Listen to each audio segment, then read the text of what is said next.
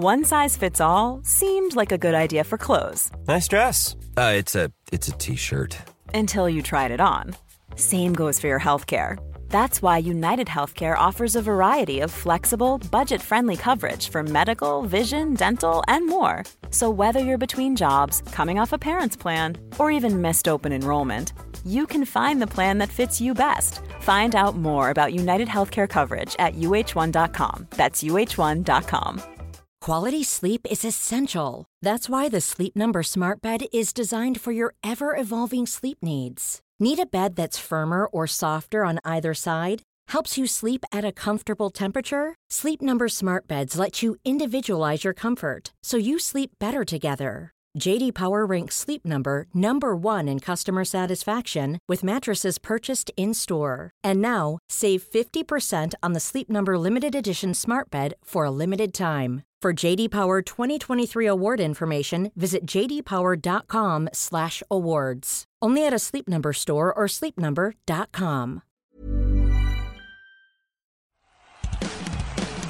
Hey everybody, I'm John Cena. Hey, it's professional wrestler Colt Boom Boom Cabana. It's Kyle O'Reilly. Matt Riddle, the King of Rose. Hey, I'm Double J, Jeff Jarrett. I'm Rocky Azucar Romero. Support Wrestle Talk. Support Wrestle Talk, home of Luke Owen. Support Wrestle Talk. Whatever Wrestle Talk is and whoever Luke Owen is, quote the Raven, nevermore. Support Wrestle Talk. Do it, bro. But you really should support Wrestle Talk, and you should follow them and subscribe right now. Ollie told me to say this, so I guess it's okay. Support Ollie. Support Luke.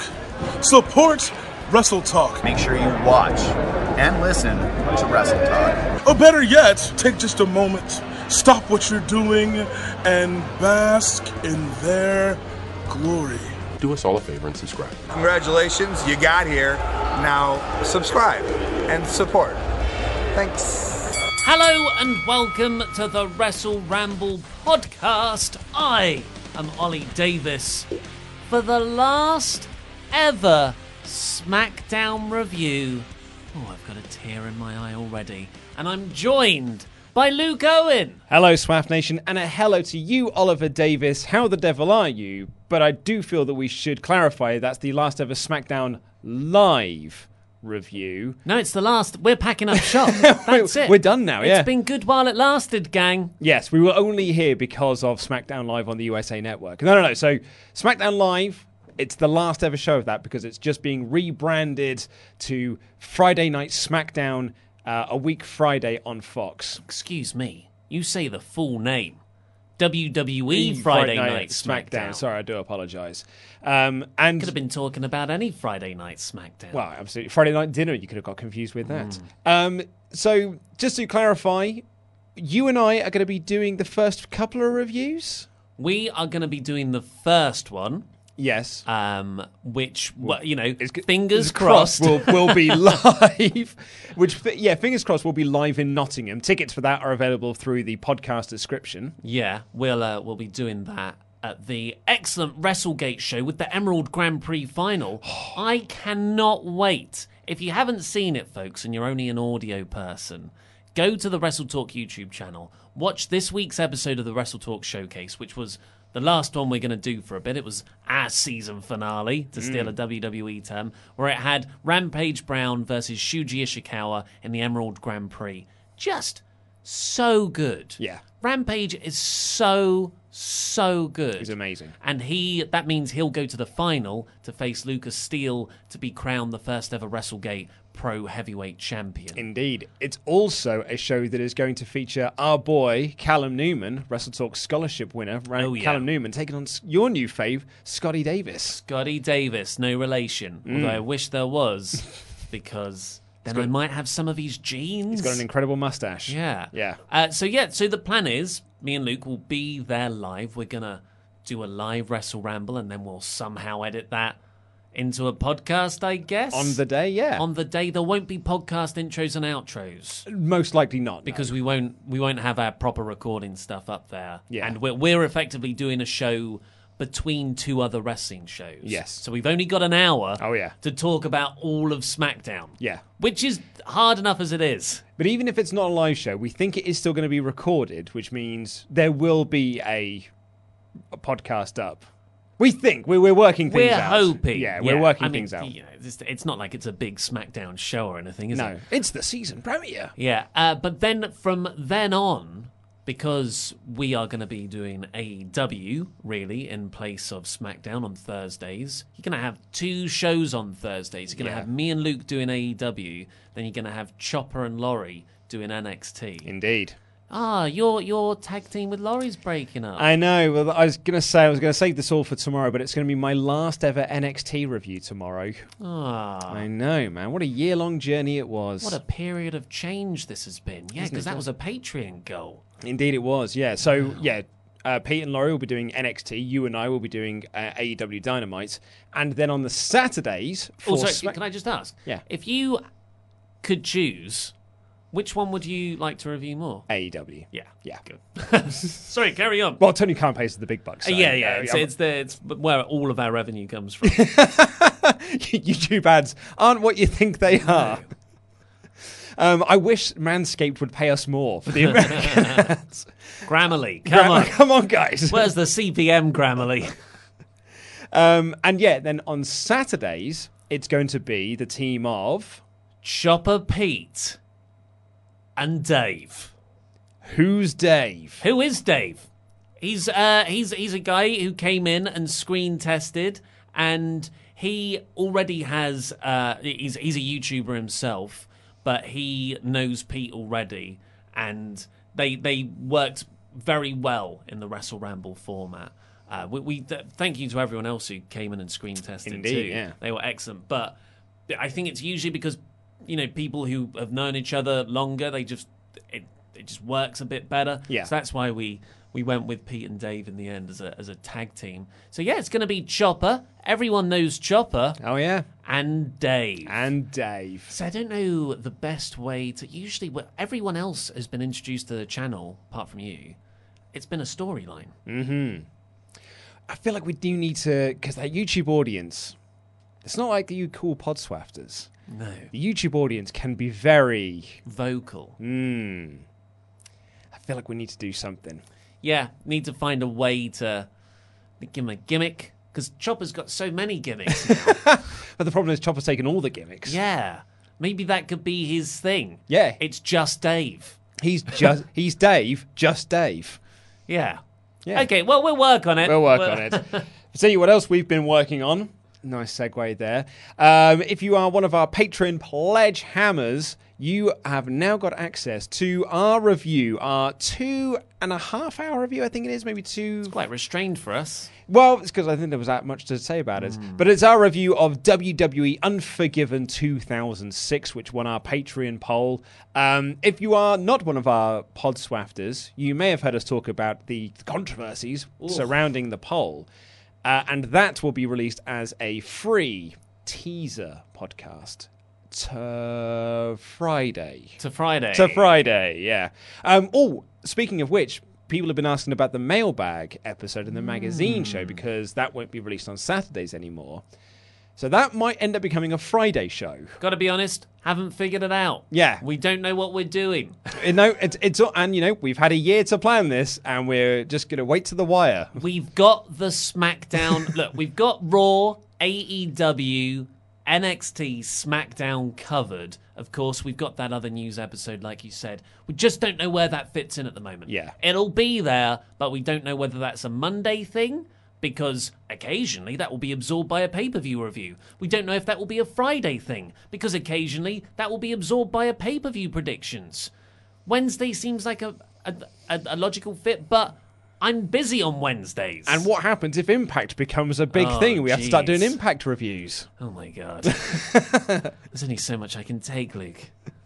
But shall we have some more chat about school ground insults? Oh, yes, please. So this comes in from Safe, who says, "Hi, Luke and your co-workers. In your Raw review this week, Ollie asked what insults were being used at school since they're, brackets, finally, not using gay as an insult regularly anymore." So if you're new to this show, if this is your first episode because you were so enticed by our title of RIP SmackDown Live, we have been chatting recently about how times have changed since we were kids in the 90s, and how homophobic slurs were just used as everyday chat without the real connotations of what they were being slurs of. We would just say, like, that's gay, without really thinking that's probably hurting someone's feelings. Exactly, yeah. Yes. So, but we are now woke. We're now grown up. Woke. I don't like the term woke, only because I think it has been turned against be a soy boy, Luke. It's been turned against the idea of just being a good person. So I like to use the term grown up. So I was once an idiot, and now I've grown up, and now I'm an actual person. And I think that people who would use a term like soy boy are not grown up, and they're still just children. Anyway. I'm woke. I identify as woke. Well, I identify as grown up. Well, as someone who has just started university, I can say that my latter high school years are still fresh in my memory, and there are a few words that are still prevalent. First, and definitely most commonly, is nonce. Really? Oh, so this is I think that's a British piece of slang. Yeah. Never heard nonce in an American movie. No, I think it's very much a British thing. Yeah, it's a colloquial term for paedophile. Yeah, for a paedophile. Yeah. There was a... All right, you nonce. Exactly. A fantastic Brass Eye episode, the episode about paedophilia. Brass Eye was a British satirical magazine-style show. It was a fake news show. Yeah. But they would trick real-life celebrities into doing PSAs about these made-up things and just tried to make them look a bit silly.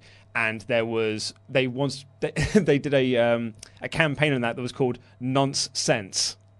And got loads of celebrities saying, we're talking nonsense. It's amazing. The stuff they got away with was just baffling. Oh, the drugs episode where they had cake. It's a made-up drug. A made-up drug. And they got every one of the celebrities to say, cake is a made-up drug. It's made up of lots of different drugs. Lots of different chemicals and drugs. Yeah, it's a made-up drug. It's a made-up drug.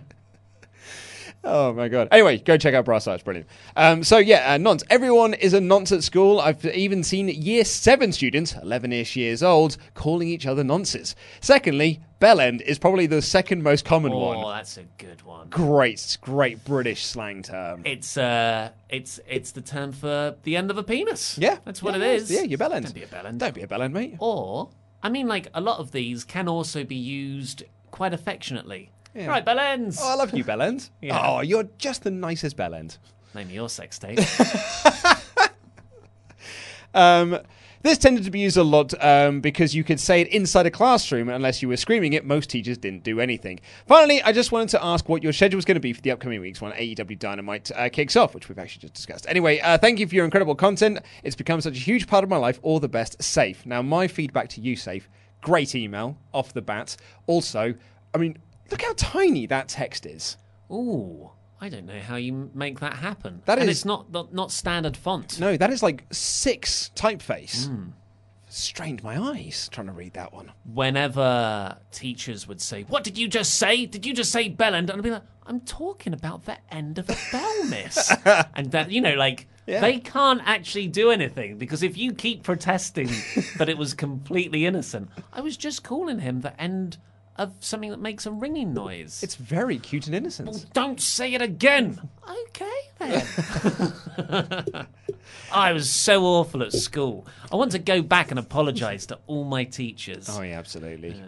Lastly, this is from Marcelino, who says, "Dear Luke, Ollie, and the rest of the Wrestle Talk crew, your conversation about kids in school interested me as because I am 16, turning 17 this year, and do indeed go to a school in Australia in grade 11, a junior for the Americans, so as one of our Swaft Under members. Maybe it's just my school, but I don't feel we've changed for the better at all. You see, when you were kids at school, you were mean, but at least it was to your face, but now a person is bullied behind their back or online. I have 3 openly LGBTQ plus students in our school of 500. They are bullied a lot. One guy completely lost all of his male friends. I felt bad. I felt bad, but I justified it saying it is what it is. The teachers don't do anything because we are a Christian school and pretty conservative. Even teachers treat them quite weirdly.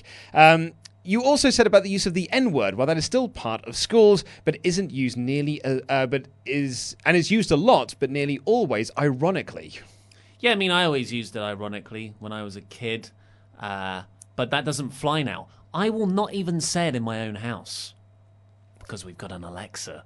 But it's also, I just feel uncomfortable saying it now. If I'm listening to some NWA or the Wu-Tang Clan, I sometimes feel like, oh man, am I Just self-censor. Yeah. And I love Wu-Tang. I was watching Dave Chappelle's recent Netflix special, and I had the window open at home. Yeah. And, I was laughing along, had it quite loud, and then I suddenly got very self-conscious that upstairs might be able to hear me, but as through the window noise travelling up. So I closed the window and turned it down. He says the M word almost as a comma. It's used a lot. Well, speaking of a lot, we're going to talk a lot about this week's coming SmackDown Live, the final SmackDown Live of all time. Here's the show.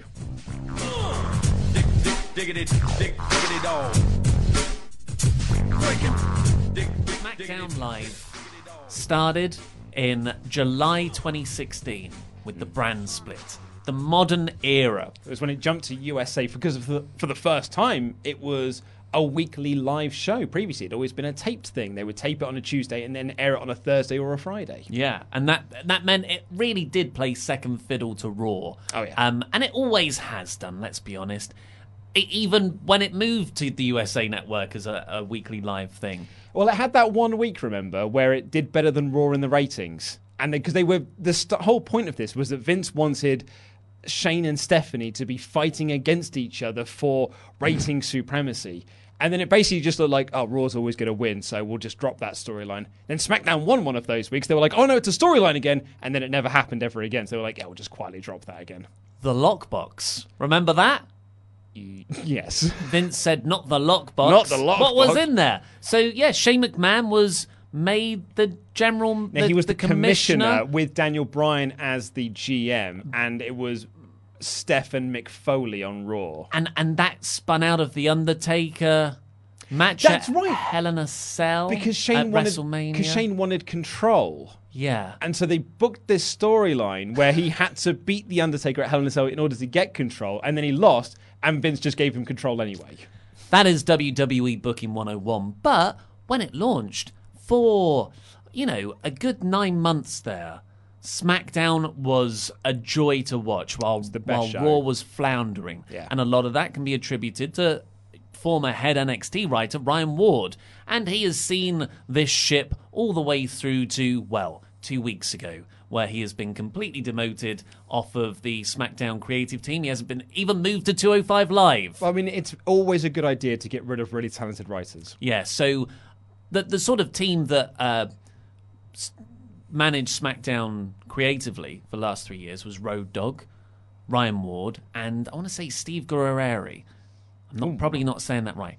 But Road Dogg stepped down in April because he said again publicly in an interview this week that he just couldn't handle the stress. And backstage reports say it's because Vince is just tearing up the scripts before every show. Changing things an hour beforehand. Yeah. Guerrero was fired and let go in July. And then Ryan Ward, the last one, has sort of been bumped off now. And it's Ed Koskey from Raw is now taking control alongside Eric Bischoff. And the reason for that is because Vince never had to rewrite Raw because he really liked the way that Ed Koskey was writing things, so he just moved him across to SmackDown, and Paul Heyman is now sort of running things over on Raw with his new team. And that new team is going to see SmackDown Live become Friday Night SmackDown on Fox as of next Friday, October the 4th. Man, do you remember all that Fire Road Dogg movement when SmackDown went quite rubbish for a bit and people just had to blame it all on Road Dogg? Because you're right, SmackDown Live has had a patchy run. There's been times where it's had like a stretch of being great, and then it had a stretch time like last year where it was really, really bad, and then it's been really, really great again. And then I think the last few months it's been quite bland. It's not bad. It's just been quite bland. I feel like since they knew they were moving to Fox, they were like, nah, let's just not try anymore. Because we don't want to do all of our good storylines now. We can save those until we get to Fox. And any storylines we do have, let's tell them out of order and not properly. I'm thinking, on Raw. Yeah, the Reigns Attacker mystery and the Owens Shane McMahon stuff. Yeah. Not really. Who cares about the WWE champion? It's only Kofi Kingston, one of the most over stars back in April. So just a fun trip down memory lane. Any standout moments from SmackDown Live? I mean, this is quite an easy one for me. It's Daniel Bryan. stepping back into the ring, making that announcement that he was cleared for in-ring wrestling, and then he did that attack angle with Owens and Zayn, and it, tears in the eyes. The early days of Talking Smack. I was going to say, my hipster choice would have been Bryan and Miz on Talking Smack. Yeah. Spine-tingling stuff. I think anything involving Daniel Bryan on Talking Smack was just absolutely just a treasure trove of amazing character building. And that's actually one of the reasons why SmackDown felt the better show at the times, because characters felt more fleshed out, because it was the wrestlers workshopping their characters in a live situation, unscripted, so they could feel what it was like to be that character, as opposed to being like, here are the words you're going to say, now go out and say them. Yeah, it wasn't just Bryan, but Miz really fine-tuned his character. The Usos. Carmella. Yeah. So many wrestlers leveled up thanks to that experience. Alexa Bliss as well. She had a tremendous run. My low-key pick, Rhino and Heath Slater. Oh, in very early days. First ever SmackDown Tag Champions. Becky Lynch becoming SmackDown Women's Champion. Yeah. The Dean Ambrose, James Ellsworth, AJ Styles stuff. I was about to say, it was Viper in the Family. That first run when AJ was being beaten by James Ellsworth, and then you had that. I mean, obviously Ellsworth is, shouldn't really be praising the man too much these days, but he did have that almost genius heel turn in terms of writing a character to be like, I mean, I can beat AJ Styles, so of course I'm going to turn on Dean Ambrose. I can beat AJ Styles, not realizing that it was all Dean Ambrose beating AJ for him. It's a wonderful move. Then he had that match with AJ. It was like, no, I'm just going to beat you now. Yeah, it was the house AJ Styles built as really well. It was, yeah. Really good stuff. And wasn't that, I guess that was with John Cena. That excellent Royal Rumble match with AJ came off of that run in SmackDown. So it's come to an end, folks. Probably time to revamp SmackDown entirely. So how did WWE go off air? What was the final image of SmackDown on the USA Network? Quite fittingly, it was Becky Lynch. Well, I was going to say, quite fittingly, it was a Raw angle featuring Raw stars over a Raw championship. Quite a fitting way to end the last ever SmackDown Live. That's another way of spinning it. Yeah, that's good. Yeah, so it was Becky Lynch. She was doing a kind of rushed promo at the end. Well, I think they ran short on time quite clearly, because Owen said, I want a ladder match. They went, okay, and they were like, whoa, okay, cut backstage quickly. Yeah, SmackDown. I'm not going to miss that part of SmackDown. Where they run production. Yeah, where they have definitely the end angle in the ring that's anticlimactic anyway, and then they throw to someone doing an interview in Gorilla, which is more anticlimactic. I don't know why SmackDown has always struggled with its ending, because it either runs too early and then you have that weird sort of like 5-minute bit where people are just celebrating for way longer than they're supposed to be, or it's like tonight where you've got the big cliffhanger line but you've decided you want to do something else, so you have to cut backstage to something really quickly that also has to be very rushed. I think it's intentional. I think it's happened too often for it to be a mistake, I think. I just think it's... Oh, okay. I mean, that's a really nice way to look at it. I just think it's appalling. It's bad. Yeah. I'm just saying it's intentional, okay. and they're missing the mark. It's intentionally bad. Plus... Well, they're not. They don't think it's bad. Yeah. Plus, they don't have Firefly Funhouse that they can just run on a loop. We've finished 3 minutes early. Play the Bray stuff. So it was Becky Lynch cutting the promo to Kayla Braxton on Sasha Banks. Really, nothing new was being said. And the Raw interview with Michael Cole was far superior. And then Sasha Banks just jumps her. And, last week we got this excellent beatdown angle with the Bludgeon Brothers, Daniel Bryan and Roman Reigns, where even Todd Phillips got hammered around at ringside. Wiped out. Hammered. Nice. Being a callback to the Bludgeons. But Sasha just scuffed her up a bit. Pushed her against the fence. And pushed her against a fence. And then Becky was like, I'm dead. It was such a brutal beatdown. It was broken up by one referee and a lad in a suit. Yeah. So that was... it's nice that it ended on Becky because she's been such a huge part of SmackDown. And I know she's Raw now, but she's SmackDown to me. Yeah, totally. But it was lame. It was very anticlimactic. And then the thing that came before that, which I guess is the better thing to end on, was this Kevin Owens, Shane McMahon angle that was the main event. Shane, all throughout the night, was seen backstage talking to 3 people in suits. It was the lawyers from The Simpsons. Yeah, right. Because Mr. Simpson, there was $25 million wrongful dismissal lawsuit that Kevin Owens has brought. It's rubbish. This shouldn't be Kevin Owens' character, even if it's all a ruse just to get under Shane's skin. I still don't care. So Shane called Kevin Owens out in the ring with his lawyer friends. Owens walks through the crowd, and they go back and forth. Shane gives him two options. Either we can draw this out for years and years and years in legal costs, CM Punk, or you drop the case, Kevin Owens, and I reinstate you right now. You get your job back, and I wipe that $100,000 fine. And Owens says it was never about the money. Why were you so angry about the fine then if it was never about the money? It's bad. It's bad stuff. But then he said, quite awesomely, he went into something he can sink his teeth into, which is, I'm sick of seeing you in the wrestler's locker room where you don't belong. Yeah. You're not a wrestler. And it was a really good emotion, and it's stuff I, personally agree with.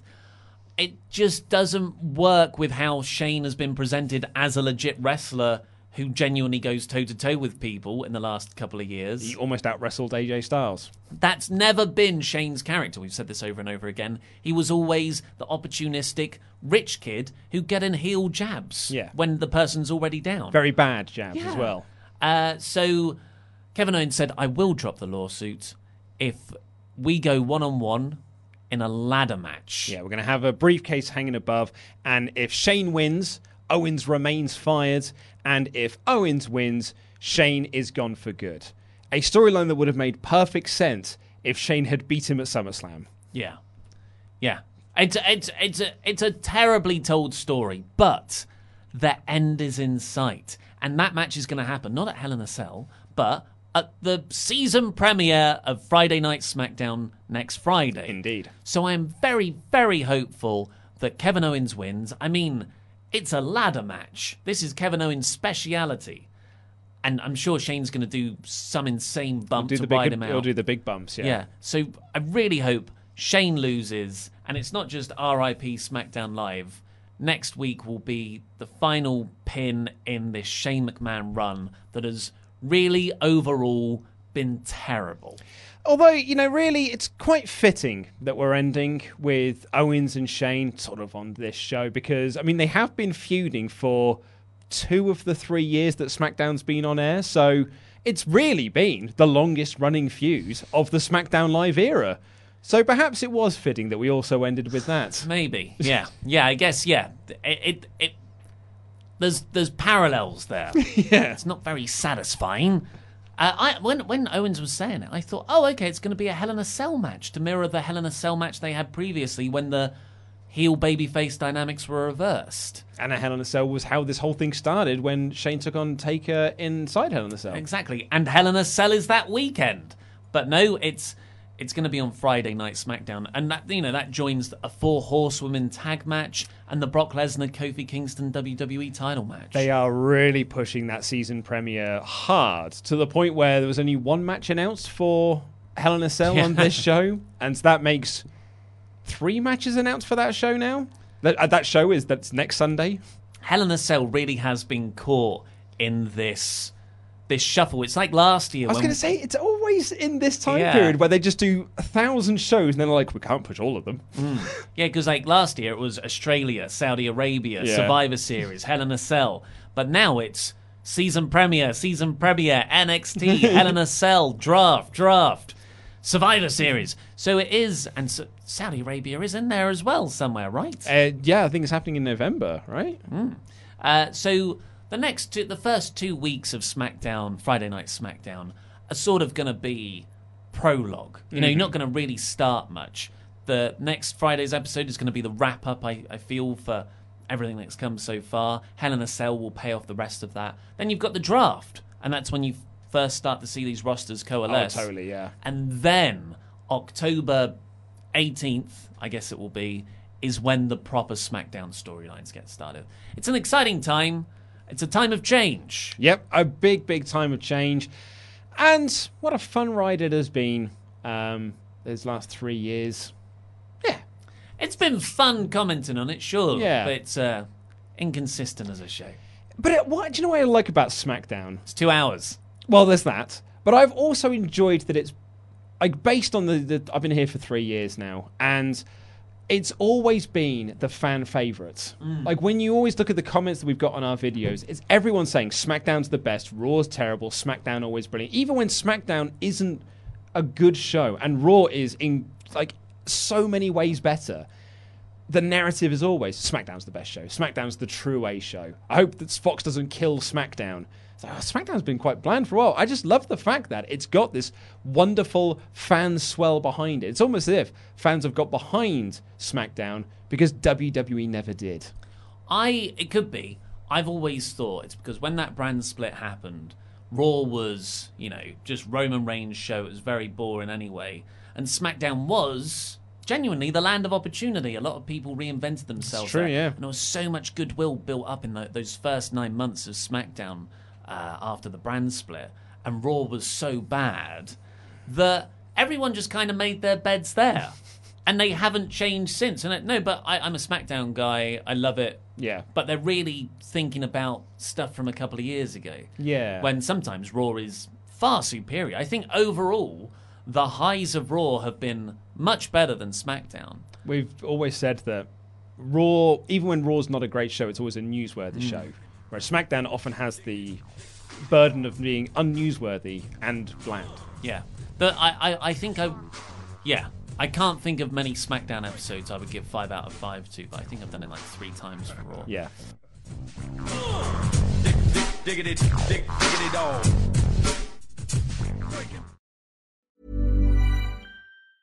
Quality sleep is essential. That's why the Sleep Number Smart Bed is designed for your ever-evolving sleep needs. Need a bed that's firmer or softer on either side? Helps you sleep at a comfortable temperature? Sleep Number Smart Beds let you individualize your comfort so you sleep better together. J.D. Power ranks Sleep Number number 1 in customer satisfaction with mattresses purchased in-store. And now, save 50% on the Sleep Number Limited Edition Smart Bed for a limited time. For J.D. Power 2023 award information, visit jdpower.com/awards. Only at a Sleep Number store or sleepnumber.com. Hey, I'm Ryan Reynolds. At Mint Mobile, we like to do the opposite of what Big Wireless does. They charge you a lot, we charge you a little. So naturally, when they announced they'd be raising their prices due to inflation, we decided to deflate our prices due to not hating you. That's right. We're cutting the price of Mint Unlimited from $30 a month to just $15 a month. Give it a try at mintmobile.com/switch. $45 up front for 3 months plus taxes and fees. Promo rate for new customers for limited time. Unlimited more than 40 gigabytes per month. Slows full terms at mintmobile.com. Here's a cool fact. A crocodile can't stick out its tongue. Another cool fact, you can get short-term health insurance for a month or just under a year in some states. United Healthcare short-term insurance plans are designed for people who are between jobs, coming off their parents' plan, or turning a side hustle into a full-time gig. Underwritten by Golden Rule Insurance Company, they offer flexible, budget-friendly coverage with access to a nationwide network of doctors and hospitals. Get more cool facts about United Healthcare short-term plans at uh1.com. Millions of people have lost weight with personalized plans from Noom. Like Evan, who can't stand salads and still lost 50 pounds. Salads generally for most people are the easy button, right? For me, that wasn't an option. I never really was a salad guy. That's just not who I am. But Noom worked for me. Get your personalized plan today at Noom.com. Real Noom user compensated to provide their story. In 4 weeks, the typical Noom user can expect to lose 1 to 2 pounds per week. Individual results may vary.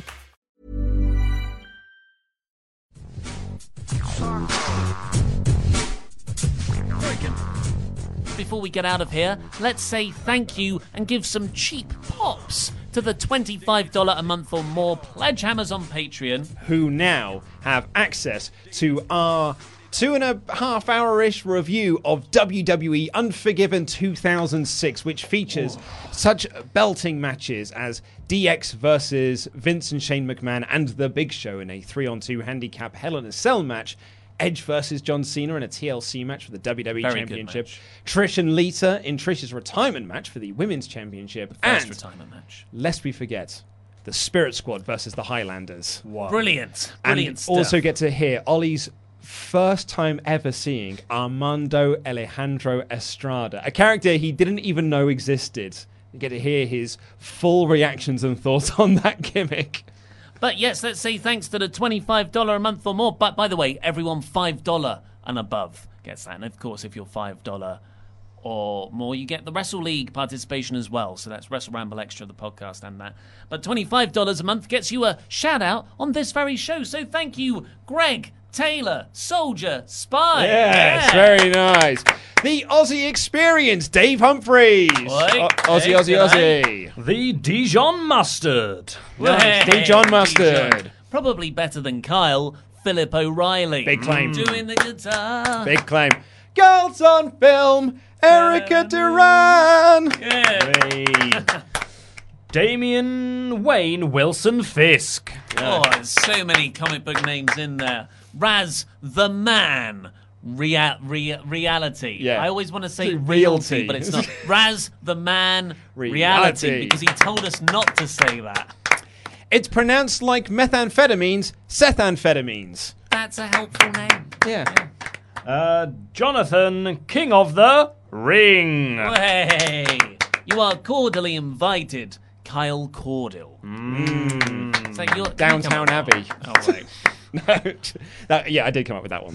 The Wonderwall, Brian Gallagher. Yeah, Sunshine. Liam Millsummer Murders. I was really proud of that one. I was proud of that one. Can I get you to do the next one, please, Randy?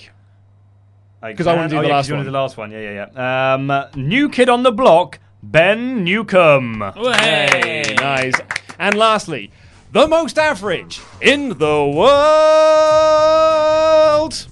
Barely Average Gaming. Yeah, thank you everyone all so much. Diggity dog. But let's get over to your super chats to see what Randy Andy Datson has to say.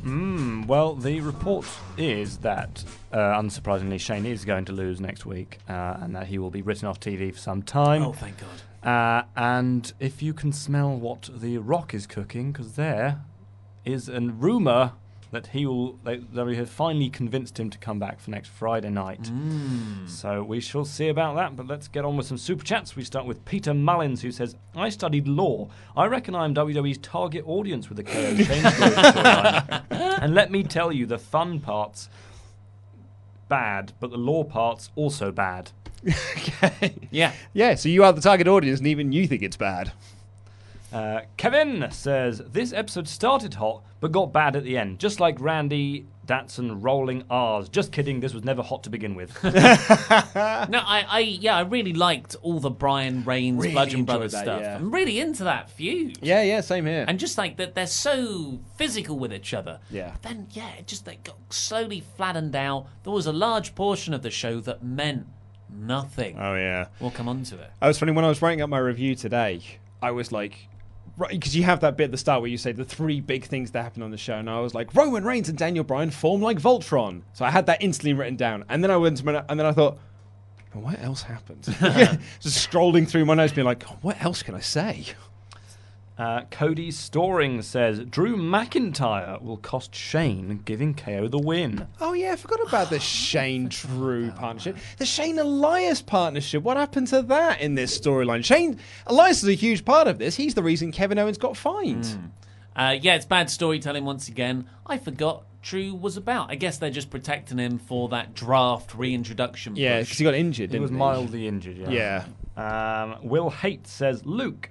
Yes, mate. Not you, Ollie. Luke, are Shane and KO actually going to go before a federal judge and tell him that some mouldy Babylonian god is going to drop in on a Central Park West and start tearing up the city? Oh, if there's a steady paycheck now, I'll believe anything you say. It's a Ghostbusters thing, yeah. Yeah, I just... Yeah. Guys, I got to get my own lawyer. Austin Tussey says, Rowan with a kill switch shirt. CM Punk return confirmed. Yeah, I think so. I'm very excited. Pretty much about confirmed. That. Or Christian. Up on it. Yeah. Jobber JJ496 Ollie Davis #1 fan says, watched a boring SmackDown live, then watched Brian and Vinny retro show, and then I watched that Nitro. Happy Vince Russo winning the WCW anniversary day. Oh, it's the anniversary of Vince Russo giving himself the World Heavyweight title. Oh, wow. Yeah, and people still defend that, man. Will Haight again says, Luke. Yes, mate. No, it's a message from earlier that I already read out. Jobber JJ says, SmackDown favourite memories, because I asked some people to send in their favourite SmackDown live memories. Jinder winning the WWE Championship, SmackDown's top 10 list, James Ellsworth. Oh, mate! And the SmackDown that victory, which didn't count at Survivor Series. Yes, the one New Day won. Wow, the top 10 list. I was so positive about that. You can go back into the archives because you were so down on that idea. I was like, this is brilliant. This is such a great idea to kind of build feuds and storylines off of. What a fool I was. And Jinder Mahal, I forgot about it.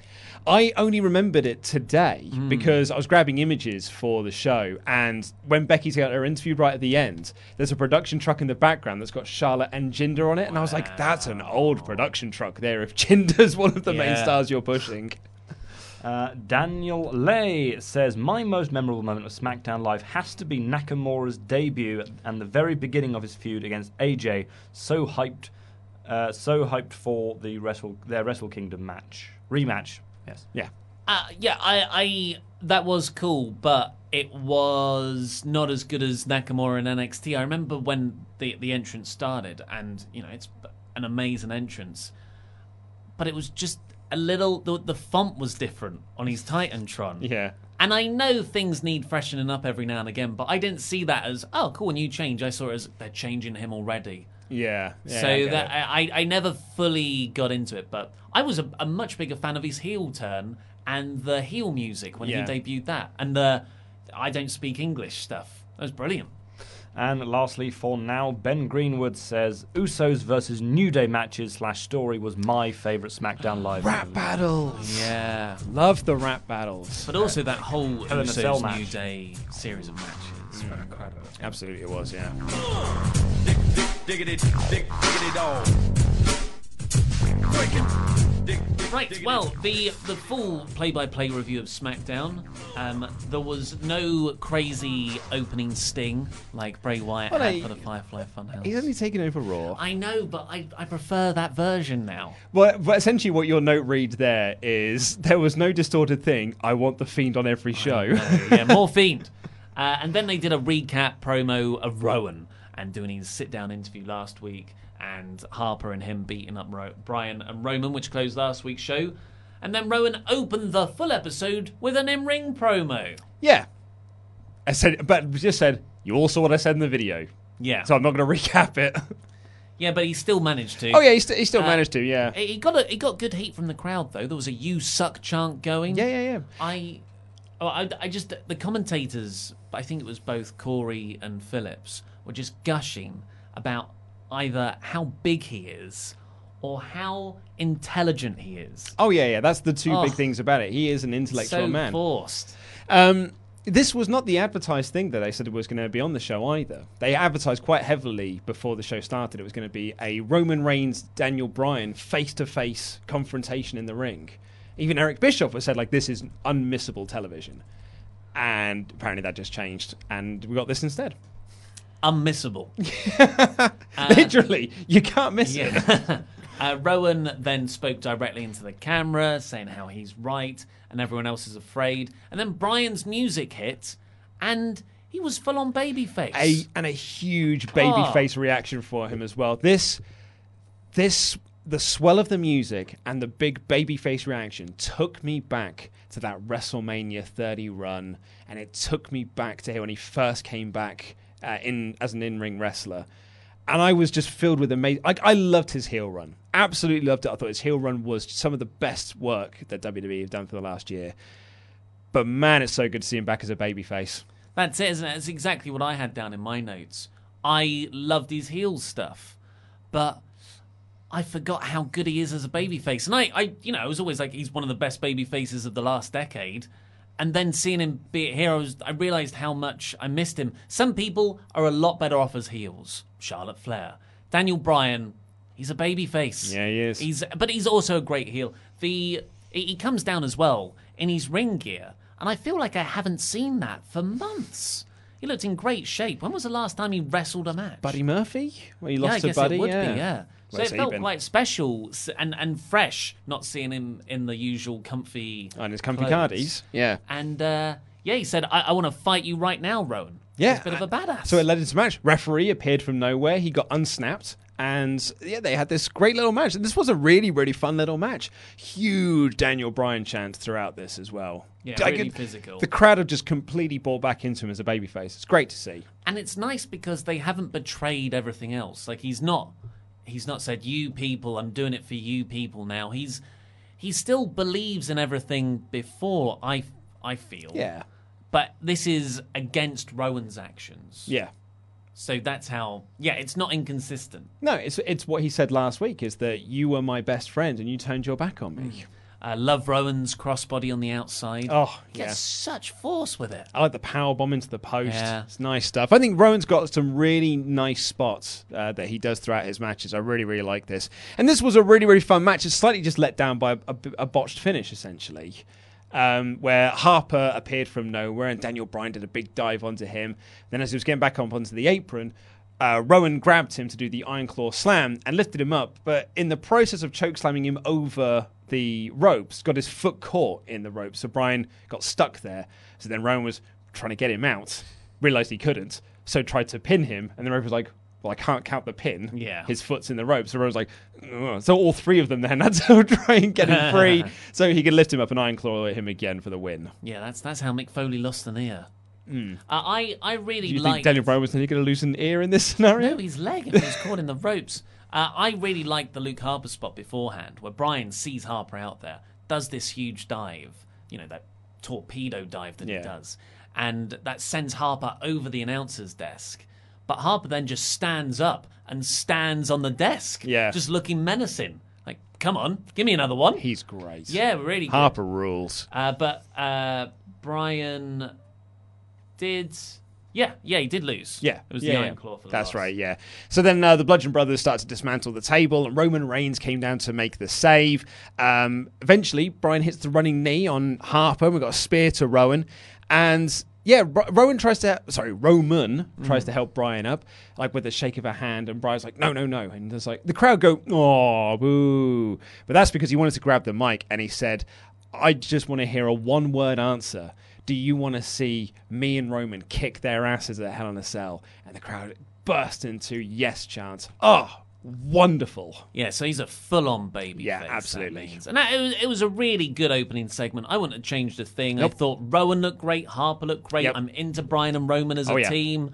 And I genuinely don't know which side would win. Roman and Bryan are not good friends. The Bludgeon Brothers work together very well. Like, you can protect Bryan and Roman in their loss there, or you could have them overcome them. I don't think that's the right decision, though.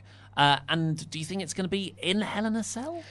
I mean, we've only had one Hell in a Cell... Oh, no, two Hell in a Cell matches already advertised. Banks and Becky. Yeah, of the 3 matches we've had announced thus far. Make it like TNA Lockdown. Everything in Hell in a Cell. That won't get old. So, yeah, that's going to happen on October, not on the season premiere Friday Night SmackDown. A couple of nights later. The San Francisco 49ers are there, Luke. Sports.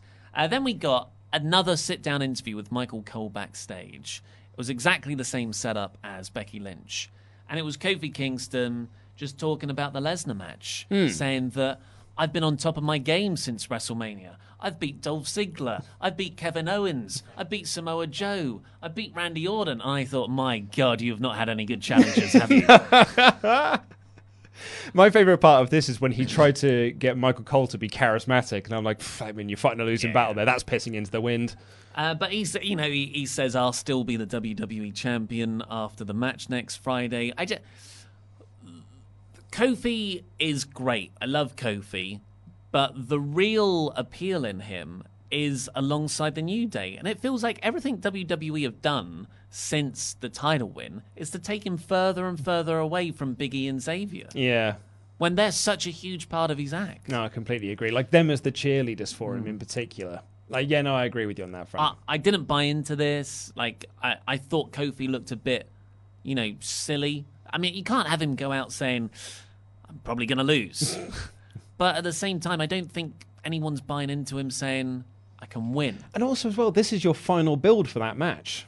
Really, unless they do something on Raw. This is your go-home angle for it. I mean, they probably will because Brock Lesnar was on Raw, yeah. But we'll see. I mean, again, this everything apart from that opening segment with Bryan and Rowan was filler. Yeah. Because they are saving everything for Raw and SmackDown next week. Speaking of, we got Chad Gable coming down to the ring. Not a Baron Corbin in sight. No, it's only in video package. But it's okay because Chad's starting a new feud now. That's a shame. Because Well, I thought we were building up. It's picking up that old feud, mate. Wasn't into that old feud. I like the new Corbin feud. Well, in all fairness, all of the feuds have been the same thing, which is that you are short. And it's more people. The only person who's got away with it thus far is Baron Corbin, because he's actually taller than Gable. Whereas everyone else who's done it is essentially the same height. Yeah. So it just comes across as very silly. Because Mike Kanellis did the same thing. He came out to make some short jokes. And then he stood in the ring next to him, and I'm like, I mean, you're eye to eye. He said he needs to show his wife that size does matter. I don't know what's going on at all. Chad won. It sort of squashed him really quick with a German suplex, ankle lock. Mike tapped immediately. Makes Chad look good, I guess. He got a win. He needed a big win, I felt like. Big win? Dominating win? No, I'm doing it. Yeah. I just don't think beating Mike Kanellis gives you any momentum at all. No, but you might as well pin the referee. But it's our win, and it was dominating. Yeah, but then Elias appeared on screen and said, I've written a song for you. And then wrote a song about short people having no reason to live. Oh, man, I'm not into it at all. No. And it's a shame, because they've got something with Chad.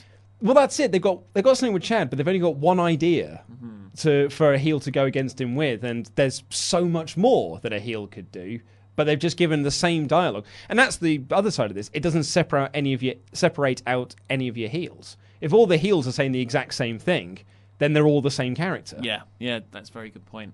And it didn't really get any heat from the crowd either. No. That's because they've heard it all before. They literally heard Mike Kanellis do it. And then Carmella and Charlotte were backstage. Charlotte goes up to Carmella's dressing room door. R-Truth standing guard, and he claims to not know where Carmella is. But she's in there. And Carmella came out with the 24/7 title. Charlotte doesn't really care about it. Why would she? Out of place in this feud. No, it's such an odd decision to put it on her now. Yeah, when she's involved in another storyline. It's clunky. Yeah, you've had 4 months to do this, and just when she's starting to be used elsewhere, she looks silly. Yeah, now are the times to put the title on her. Also, this started something that carried over into the next match, and I'm hoping you might be able to help me out with this, or maybe someone in the comments might be able to help me out with this. But they kept pushing on commentary that Carmella and Bayley used to be best friends. Yeah. Did they? They did this last week. When was this? That's why Carmella came out on last week's match. Right. To essentially say, whoa, what's up, Bayley? Why are you being so weird? When everyone else is like, when were you mates?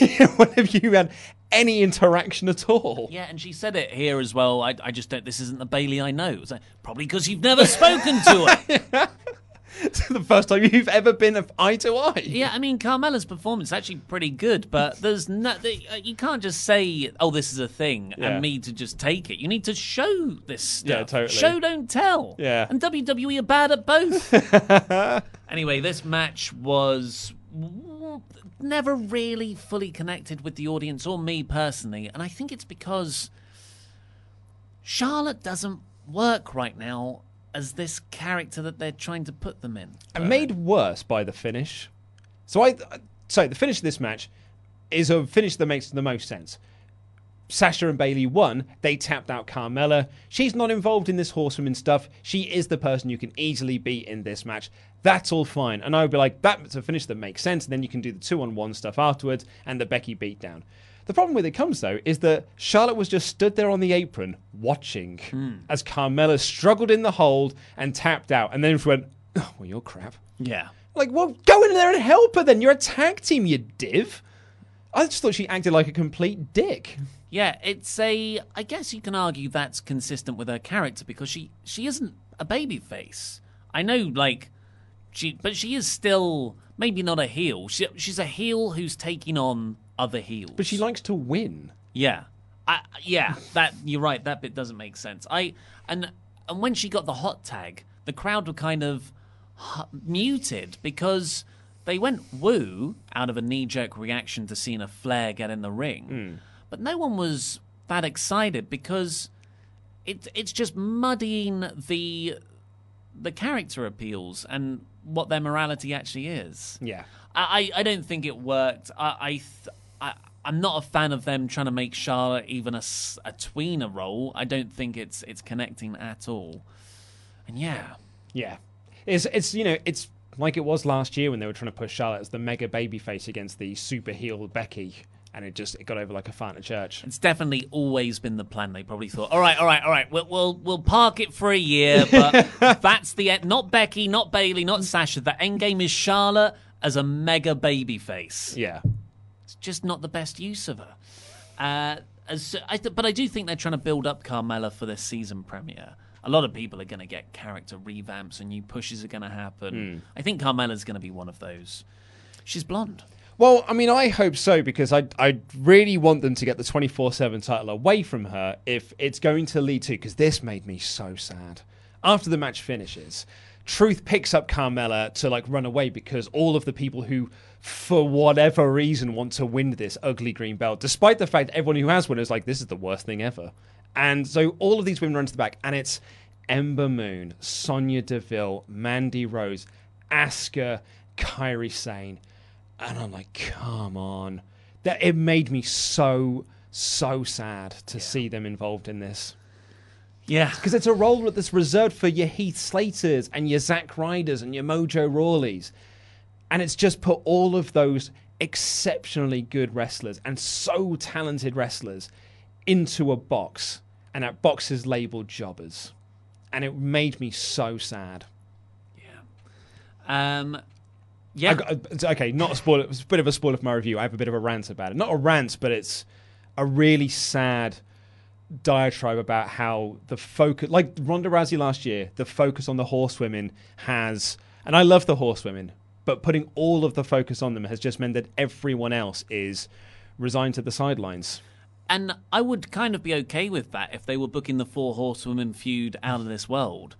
But it's actually quite tepid overall.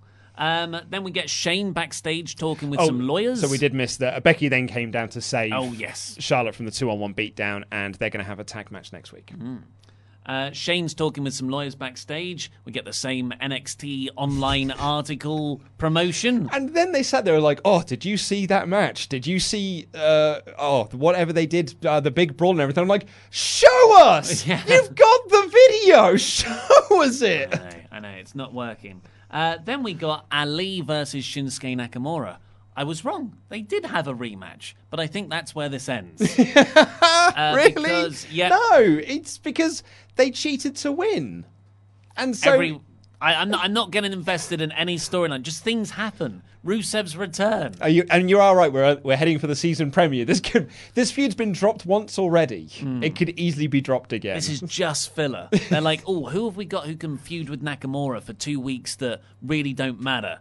We did a thing with Ali. Let's use him then. Yeah. So this was Ali versus Nakamura after last week's ambush on Ali by Zayn and Shinsuke. Ali started off really hot with this crazy dive. Oh, yeah. He was the trajectory was to the center of the planet. Lawn darted himself. And then we got a shrink screen ad break. Comes back, Nakamura's on top. He does that lovely sliding German suplex that he took from Ishimori. And there was a really nice reversal on the Kinshasa. Ali, great timing for a super kick. But ultimately, Zayn pulls Nakamura out the way of an 054. Ali dives over the top of the referee and the top rope to take out Nakamura, chases Zayn round, runs straight into a Kinshasa, and that's the win. He looked like a bit of a doofus by chasing Sami Zayn and then running straight into the Kinshasa. And Corey, quite rightly said, Ali allowed Sami to be a distraction. It's his own fault he lost. And I'm like, you're not wrong, Corey. Yeah. So,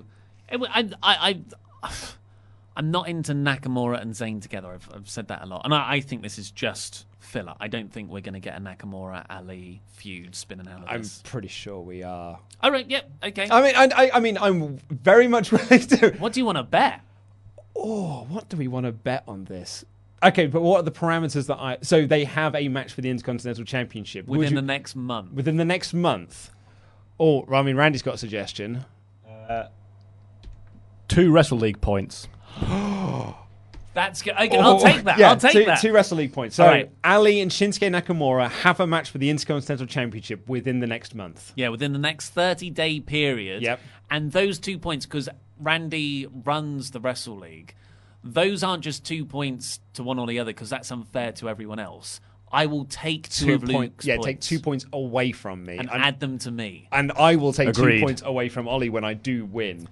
Your milkshake. This is my milkshake. My straw's over here. I'm going to drink it up. Can I add a slight caveat to this? Just because the whole point of this is they are going to be in a feud.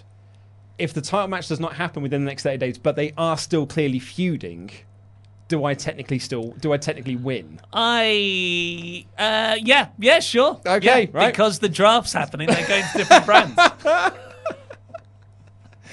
I'm going to look like such an... What an idiot. I put so much faith in this company to continue a feud. They've already dropped once. It doesn't even matter as well. It's not like you're like, oh, it's Rowan versus Bryan. They're not going to drop that. You're basing it on an intercontinental title feud. I know. And like the kicker to this is they keep saying like, oh, Ali, can he finally get a win over Nakamura? He beat him 2 months ago. All right, then we got a recap of the Kevin Owens wrongful termination storyline. We got Shane talking to more lawyers backstage. My favourite bit about that video recap is they quite purposely cut out the SummerSlam match where Owens won. Not the story you told. Completely removed it. That's why WWE's video editing department is the best. Oh, it's the best in the world. Editing department in the world. In the world. Reigns and Bryan versus the Bludgeon Brothers, although they're not called that anymore, was announced for Hell in a Cell, which I'm genuinely excited about. Yeah. And then we got New Day versus the B Team, which New Day won. I was going to say, this won't last long. Yep, it was just a filler match. Yeah. Nothing happened. And then Mandy and Sonya Deville were backstage. Mandy's on the front cover of Maxim magazine. She was signing copies and handing them out to people. Yeah. It was quite fun stuff. Then Sonya Deville has this really odd line where she said, we should be focused on our match. I'm like, well, why were you running after the 24/7 title then? If you want to be focused on the match you were having. Yeah, well, that's gold. The best thing about this really, though, was Otis sliding into them DMs. Yeah. And he asked for a selfie from Mandy. What I loved here is Otis was still Otis in his delivery, but he was also, I'm going to be on my best behavior in character because I really fancy this person. And he put on like a sort of a nicer pronunciation. And then as soon as she walked away, it was just like, oh, Ducky, Ducky, the pictures. But he started jacking off to all the magazines with Tucker standing behind him, also being like, go on, man, stakes and weights. Very funny. Yeah. They're just insanely charismatic. And they are currently SmackDown Street Profits. Yeah. I almost wish they ran down the cards too, but with subtitles. Yeah. Oh yeah. Otis going subtitles. That's the actual script they were given. They're just saying anything else. Anyway, all this Maxim cover star nonsense. I mean, if you want a real cover star, you check out the Wrestle Talk magazine, folks, and Chris Jericho being on the front cover. Le Champion. Which he retweeted. I said tweeted, but he Instagrammed it. Yeah. And then he put that on Twitter. Sure, someone will call me out on it in the video later. And it was the Kabuki Warriors versus Fire and Desire. Can I give you a net positive from this? Kairi Sane's really cute, and her pirate hat fell off in her entrance, and she went, oh, and she put it back on, and then she went... I mean, in all fairness, Kairi Sane, when she was chasing after the 24/7 title, she did have her telescope. Like a little... Not a telescope, that's a massive one, isn't it? But you had like a little... Is it still a telescope? It is a telescope, yeah. She had a collapsible one. Yeah, she had that while she was running after, which I thought was a very cute addition. Very sweet. Here is my net positive from this. The page management thing has been quietly dropped. You want to put another bet on? She's busy. She's just not... I think she's still attached. There's been no mention of her for months now. Like, they had that one thing where they were like, she's injured and we wish her all the best. But she's never been mentioned since. So I wonder if it has been quietly dropped. Randy Datson's got something to add. There's been some talk that she could be Renee Young's co-presenter on the FS1 show. Which means it's quietly dropped. I'm rescinding that bet proposal. I'm not betting 4 points. So although I could have evened myself out. I've got another net positive for this. Yeah. Even though this match meant nothing and it was just filler. I've written here, this match makes me sad. But Mandy Rose got the Maxim magazine with the front cover, and she was holding it in front of Kairi Sane's face. Kairi went to kick it, missed it, and then did it again. Yeah. So she kicked a magazine. Oh, yeah. I love her. She has now been on the main roster for half a year. And this is the total of that main roster call-up. She was taken out of that Io Shirai feud for this. Yeah. Worth it, I guess. Tommaso Ciampa got injured, not completely because he was called up, but we can't overlook the fact it might have contributed to it. Yep. Yeah. What a good year for NXT call-ups it's been. It really has, yeah. And also, it looks like Sonya was upset after the loss and was almost blaming Mandy Rose because she was the one that took the pin because she was so focused on the magazine.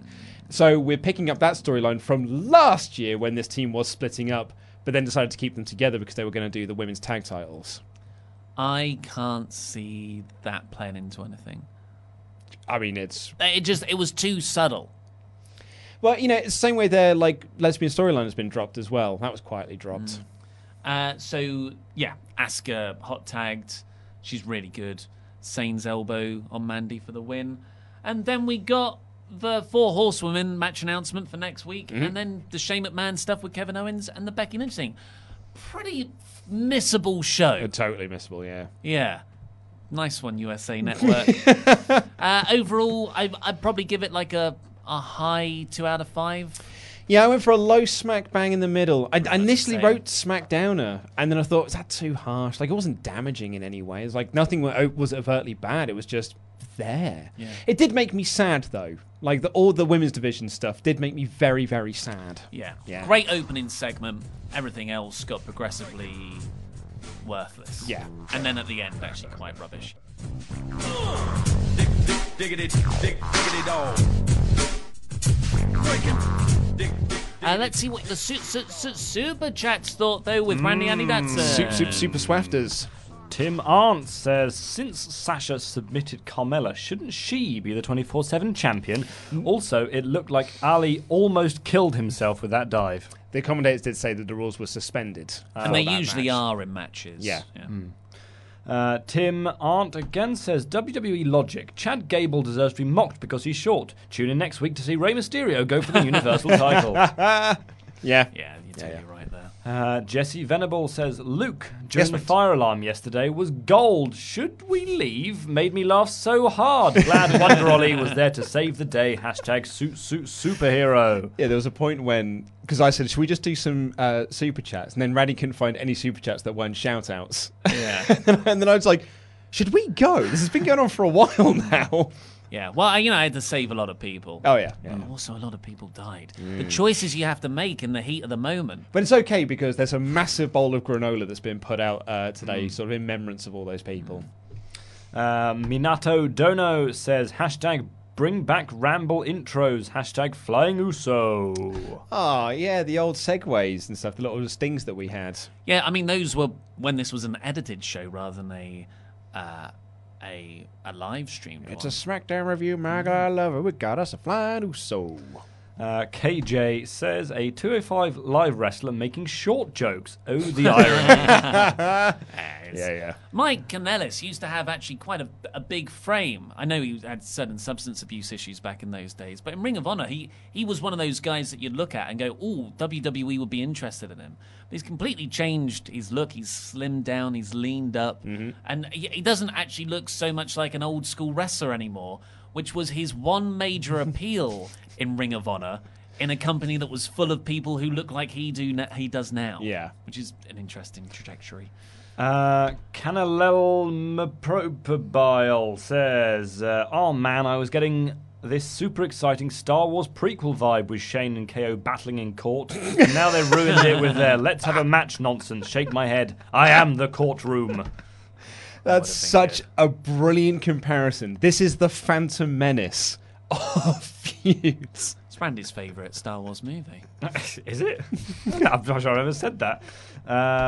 Joseph Bujold says, what if Buddy Murphy beat Shinsuke for the Intercontinental title and faced AJ Styles at Survivor Series Match of the Year candidate? Hashtag love your time with the boys. No, because I'd lose 2 Wrestle League points in that. A lot of maybes in that. Yeah. I hope they've got something for Buddy. I'm pinning a lot of hope on the draft. Yeah. Talking of that more sports-based approach that Fox reportedly want, Buddy Murphy's style of wrestling feels a lot more realistic. Aleister Black is in that mold as well, says Andrade. There's so many guys on SmackDown that have just been, They could give him a Christmas-themed match and make him Buddy the Elf. In October? No, later on. Just later Yeah, on. just Just later on, build yeah. towards it. Yeah. Forged by Gaming says, stupid question. If music played every time you kicked open a door, what would play? For me, it's Hello Bodies by Bless the Thought. I don't know what that is. Huh. You want something that's really punchy. Yeah, start with a bang. Yeah. So I would do Bodies by Drowning Pool, but not like the intro bit. It's just when it goes, floor! That's when they kick it. So yeah. You need a lead in. Boom. Floor! But actually they replace it with door. So door! I can't think of a funny one off the top of my head. I'm running through Taylor Swift songs, but I can't think any that would Trouble fit When it. You Walked In. I knew you were trouble when you walked in. And then I open the door. Hey! Zach Icon Linder with some useful advice. Add salt to water when boiling it to make pasta. Or I suppose when you're making pasta, add salt to water. I don't think you just shove salt in water and it goes, pasta! Hey! Water into wine. Isn't that just like common knowledge? You're supposed to like season pasta. So when I was at university, my best friend didn't season his food at all. He wouldn't put salt or pepper in any food. And so when he wasn't looking, I would run past his food and secretly throw salt and pepper into it. Because I was so annoyed. Because he used to cook for me quite a lot. And I was like, this needs to be seasoned, Tom. He's not going to get far in MasterChef. No, exactly. If you don't season well in MasterChef, you're going nowhere, mate. Yeah. And also put olive oil in the pasta afterwards to make sure it doesn't stick. I learned that at the weekend. I'm a terrible cook. Yeah. And you're talking about seasoning bread like, yesterday. everyone does it. I'm like, You showed me your lovely loaf. I would say baking's different to cooking. But baking's more scientific, which I like. Are you using cooking has a lot of improvisation. Are you using your which palms scares me. rather than your fingers to knead? Because fingers. I'm using my palms. Good. Josuen says Asuka in the 24/7 breaks my heart, and Charlotte just watching her tag partner submit without doing anything. So stupid. So ridiculous. There is a character argument to it, but as you pointed out, there is also a character argument against it. Yeah. Matthew Shield says, if you had to give someone the last ride as a finisher, who would you give it to? I would say Braun Strowman. How? Well, like if physics weren't a thing and gravity wasn't a problem. No. As in, you would give it to him, like he would take the move himself. Oh, not like you would give the move to him. Yeah, no. Okay, so it's you're passing the move on to someone as opposed to you're giving that, because I heard that initially as who would I like to give that move to, and I was thinking like, well, the lightest person I could think of, I suppose. That's people used to hate taking the last ride because you go up so high and it's just such a huge back bump. Awful move to take. You're higher than the top turnbuckle. And you also at this time where Undertaker was refusing to take bumps as well. So you're like, why have I got to take this horrible bump and he's not doing anything? But you're right, Braun Strowman that would be a cool finisher for him. I like the running power slam though. Yeah, but you could have two. Braun needs a few more moves, to be honest. He's got the running into the post. So you don't know. Yeah, Braun's a good answer. Cool. Easy EHBK says, thank you guys for your consistently consistent content. The podcast keep me going at work. Always down for a lovely time with the boys. Lovely time with the boys. Thank you very much. There's going to be so much more of it starting next week. Mundy says, hello mates, this is my 27th birthday, so I'm spending it at work and having a lovely time with the boys, listening to you all. Keep up the good work. Feliz Navidad. Very nice. Thank you so much for watching. Please never dead. And happy birthday. Timothy Jones says, "Good morning, fellas. What's with the big WrestleMania angle with Mysterio I've been hearing about? Also, where the heck is Samoa Joe?" I think they're holding off on Joe until after the draft. Yeah, I think there's a lot of people, Tell us, school us on this Ray stuff, which you Which can go and check out at WrestleTalk.com. You can. I just assumed you wrote the article. Louis wrote it. But I think the idea is... I mean, I'm going to get in trouble for it. I think the idea is probably... Something Dominic-based? So he'll probably face... I reckon it could be Dominic in a retirement match or something like that. Retire Dominic? Retired Dominic. But it's about time, really. You've seen his hair. Let's have a look. I don't think they're going to do anything... So this was Dave Meltzer speculating, basically. I don't think they're going to do anything with Dominic until WrestleMania season, probably. So, yeah, it'll be a slow build. Oh, so it's just speculation on Meltzer's part, then? Yeah, I know, but have you met Louis? And that's why I get in trouble for all of his articles. So yes, that is that story. Okay. And yeah, so where the heck is Samoa Joe? Did you answer that? Yeah, I think he's in a holding pattern, like a lot of guys are. Ryan Kester says, "When I was younger, my buddies and I kept a set of gimmicks going through the wrestling games. Mine happened to be the Jester. So thank you for accidentally appealing to my nostalgia for my shout out." Yeah, the Jester Ryan Kester. I just did it because it rhymed. I'm quite bad at doing it, giving people names. Mundy says, "Also, did you see the fancy booking match card I made for TLC Brock Lesnar versus Matt Riddle? I made and tagged y'all on Twitter. I have not, but we can have a look." Brock Lesnar versus Matt Riddle should happen eventually. Yeah, it should do. And that should be like someone Lesnar puts over, because he could be the next top star of WWE. So my fantasy booking is Killian Dane wins tomorrow night in the NXT match, and then Matt Riddle debuts on the Fox show after Brock wins the title. He comes out as the first challenger. Well, you should probably save it for the draft. Oh, yeah, that's it. Yeah. Well, I think there was a report that said there was going to be no NXT call-ups in the draft. But I'm thinking for the Premier show where you do it as like a really big, newsworthy deal. Bro. Kingman says, "Who do you want on what show the most? One male, one female. Pledgehammer Anthony Brown. I want Strowman on SmackDown to finally win da big one on Brock." Oh, God. I think I'm done with Brock. 10th time lucky. Yeah. It's difficult because I don't really know what Raw and SmackDown are at the moment. Well, I guess I've got more of a clue of what Raw is because of Paul Heyman. So, maybe Seth to SmackDown because I feel like he needs something to freshen him up. That's a good shout, yeah. And I'm going to go with Aleister Black to Raw. Yeah. When I think of like Paul Heyman, like making him the new Taz. So I'm going to say that. Women's side of things, Sarah Logan. So SmackDown Sarah Logan into an actual storyline would be nice. Interesting you say Aleister Black, because that is part of our weekend video of people who should move in the draft, which Pete and I made. So go and check good that video, mate. out. Yes, well, it is. Josuen says, we said that one earlier. Nikki is prettier than Mandy says, "With the busier schedule coming up, I hope we still get to see you together. Yous are awesome, by the way. Is Charlotte the best booked character?" No. But yes, you will see the same amount of us. Yeah. It's just we're going to be on Raw and on AEW, and then Chopper and Laurie are going to be doing NXT, and then Chopper and Dave are going to be on SmackDown on Saturdays. And I'll be here when people are ill or on holiday.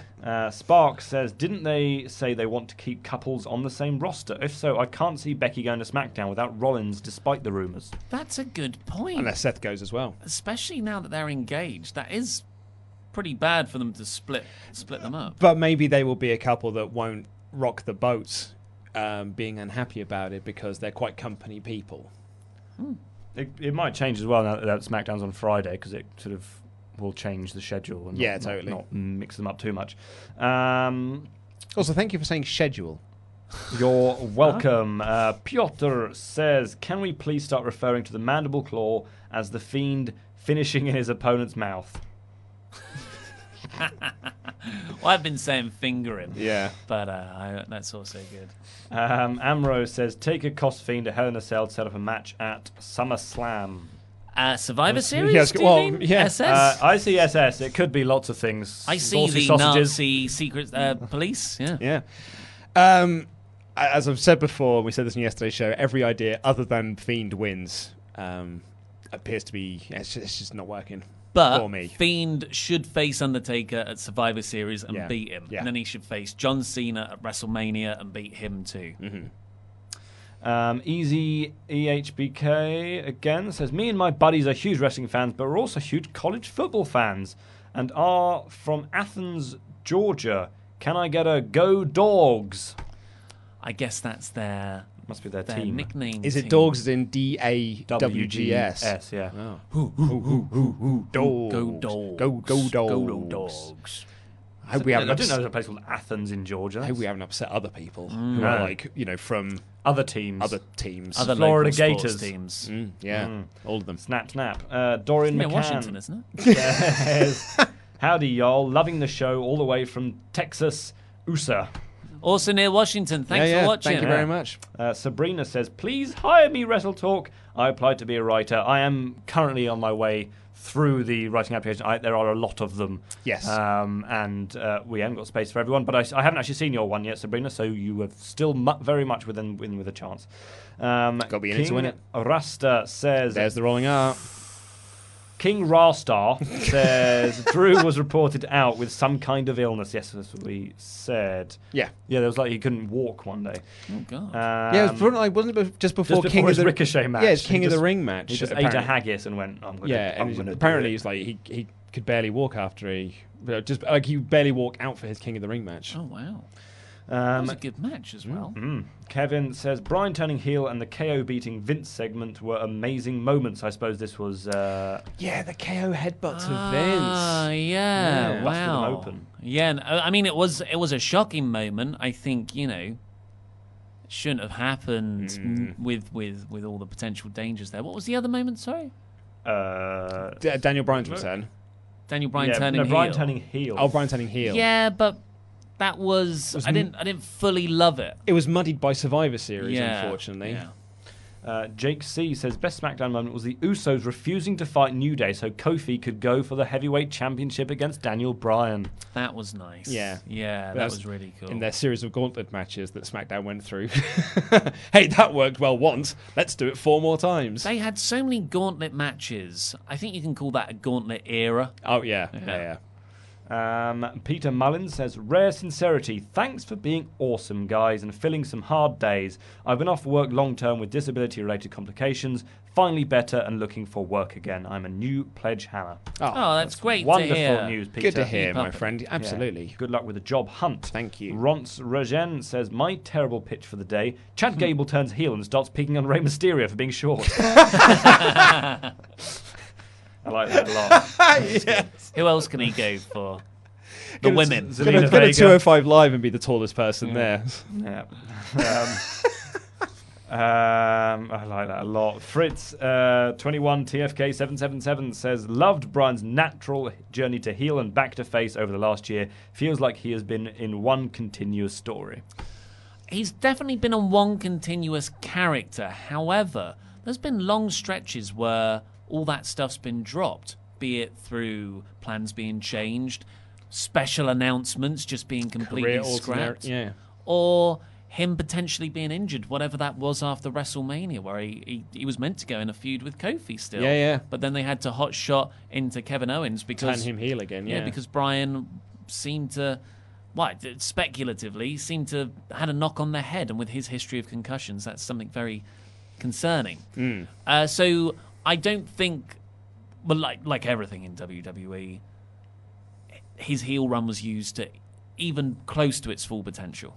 Helps that he's so wonderful at whatever he does. T Green, thank you for your donation. Kevin says, Carmella and Bayley were friends in NXT like 15 years ago. Oh, that show that's definitely part of main roster continuity. Dina Sisse says, Carmella and Bayley were best friends in NXT. They were known as Baymella. Of course they were. On TV? in NXT. No, but on NXT TV is what I'm saying. Or is that just a backstage thing? I don't know. I started watching in about 2016. I remember when I was watching, I don't remember Carmella being involved because she was part of. She came in Enzo with and Cass. Enzo and Cass. She was their hairdresser, and she was Cass's cousin or something, or it was one of their or a cousin of someone they knew. Dating off screen. Yeah, it was something weird like that. I don't remember Baymella being a thing on TV. Might have happened. I don't recall it at all though. Alex Jordan says, "Save Ember Moon from the grave. They're digging her or burying her, possibly." Yeah, it's such a shame because she's like her and Asuka could be that they built the 4 horsewomen. They're like legit women's division draws now.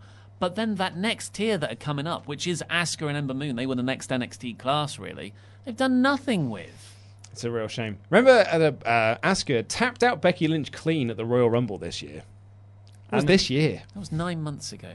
And Asuka's not that young anymore. She's like late 30s now. So she's oh my God, she's ancient. She hasn't got. No, but what I'm saying is she probably hasn't got that many years left in her. Yeah. Unfortunately. Andrew Briggs says, "How could I don't know. I disagree with that one. Ric Flair was wrestling till he was like 102. Yeah, but it's a different style there. AJ Styles is 42 now, and he's saying he's got 2 years left. Ric Flair matches towards the end were a few chops, one backdrop, and a figure 4 leg lock. Tell that to that Mick Foley hardcore match he had in TNA, mate. Don't think we should put Mick Foley as the prime example of wrestlers carrying on wrestling. Andrew Briggs says, "How cool would it be to have Jericho to imitate Mandy Rose from last night, but with the Wrestle Talk magazine on the first show of AEW?" Yeah.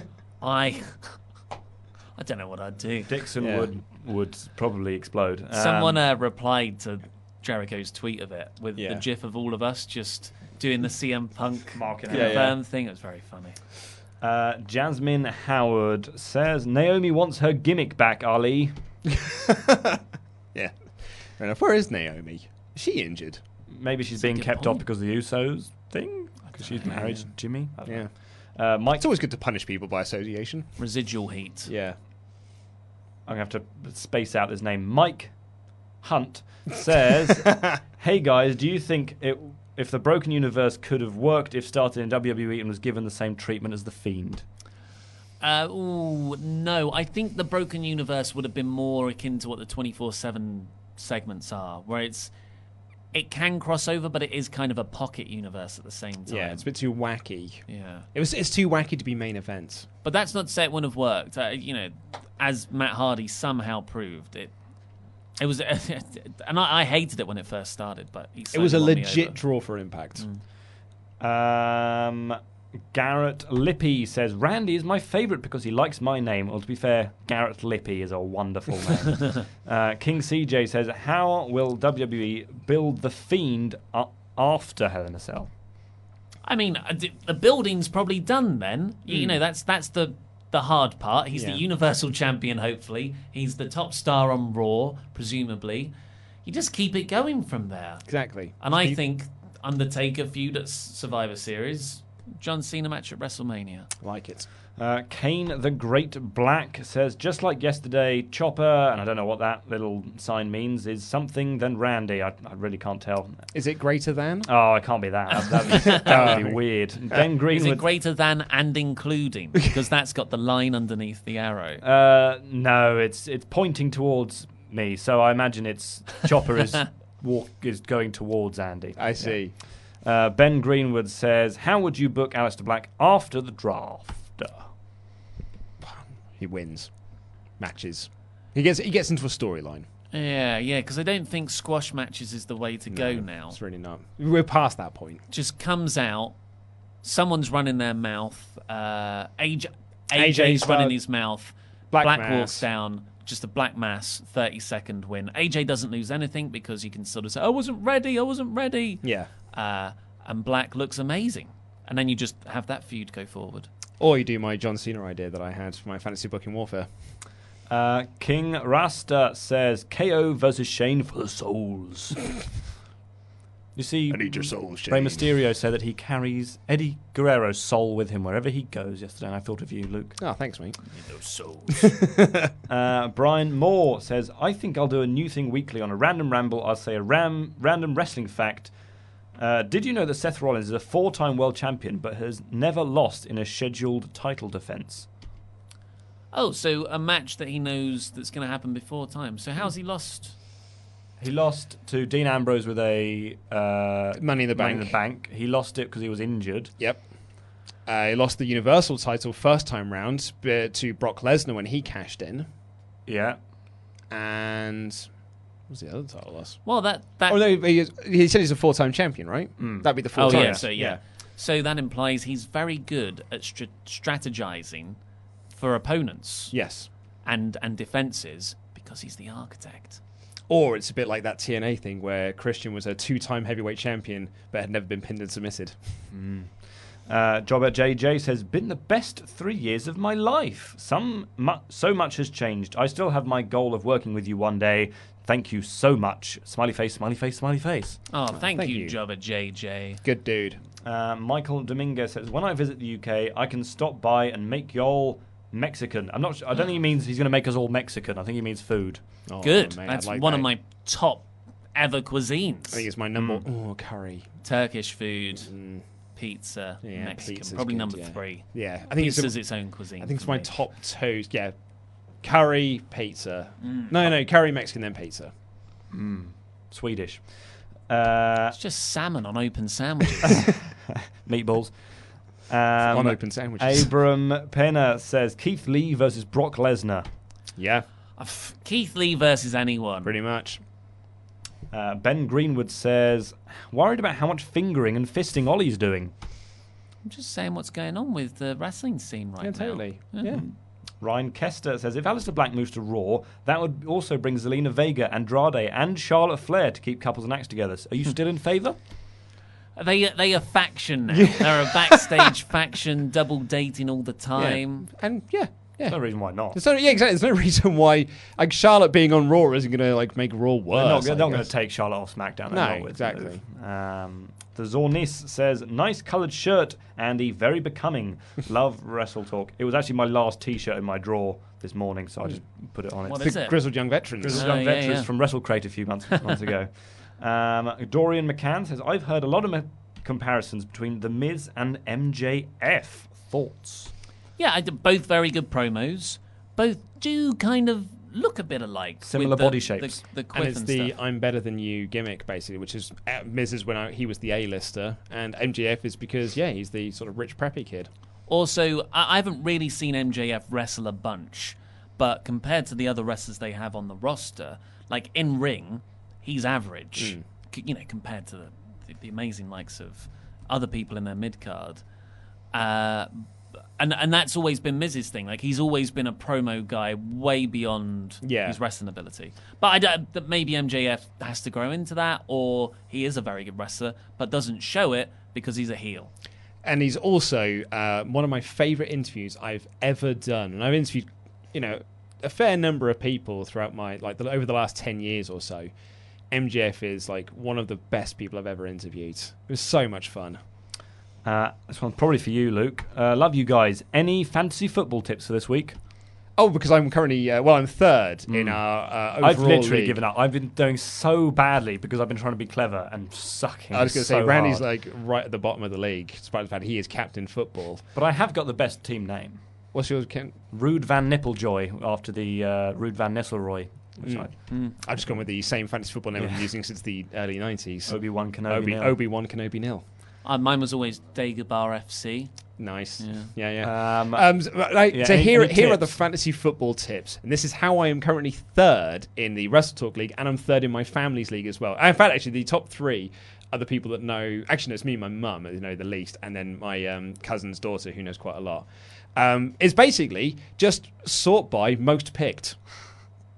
And that's it, because I don't know. I couldn't name you who's on my team at all. Moneyball it. But as soon as someone gets injured, I just take that person, go to it, most selected, who can I afford? But that person there, as long as they're highly picked, then At least you're actually checking it though, because I just don't check it, and then I look Randy and go, with the excuses. Oh. No, I'm not. I'm terrible. I should be doing better, because my brother told me in like week 3 or 4 that I didn't realize that the app automatically picks your captain and vice captain. So it just picked people who weren't scoring any points for me. It was like, you put on the people that are scoring loads of points. It's like, double points. Yeah. So I actually should be doing way better. My tip is Tammy Abraham from Chelsea. He's doing very well at the moment, and they're playing Brighton, so it should be an easy win. But you're also like bottom of the league, so yeah. But he's not in my team either. I thought you weren't checking it, Randy. No, I know. I thought you'd given up, mate. I know who's in my team. I know who footballers are. It's very inconsistent. Wesley Randy. Kirby says, "Do you think they will have Ray beat Seth to get the title off him, and the Fiend can beat Rollins clean?" No. No, because if it's I would think it would be a stupid thing to do to take the title off of Rollins at this point. I think Ray's in there because it's another legend for the Fiend to attack in the match, and it makes him look even stronger going into Hell in a Cell. And I've just thought of it. There's a lot of fun mask-based stuff you can do in the Firefly Funhouse segment that night, I imagine. Don't trust people who are behind masks, Seth. Yeah. You don't know what their true intentions are. Like it. And lastly, Monday with some very wholesome guilt tripping. I just retweeted the match card I made and tagged the 3 of you. I would love to hear your live thoughts about it for my birthday if you can take a look. Oh, he's chucked in the birthday-ness. No. Yes, indeed. Well, it's just it's a picture of. Oh, is there a thread? I see. No, it's just one picture. It's just Brock versus Riddle. Yeah, it's a great idea. Yeah. We already said that. Yeah. Oh, well, there you go. There you Those go. were our live reactions. Thank you Thank very you very much, everyone, for joining us.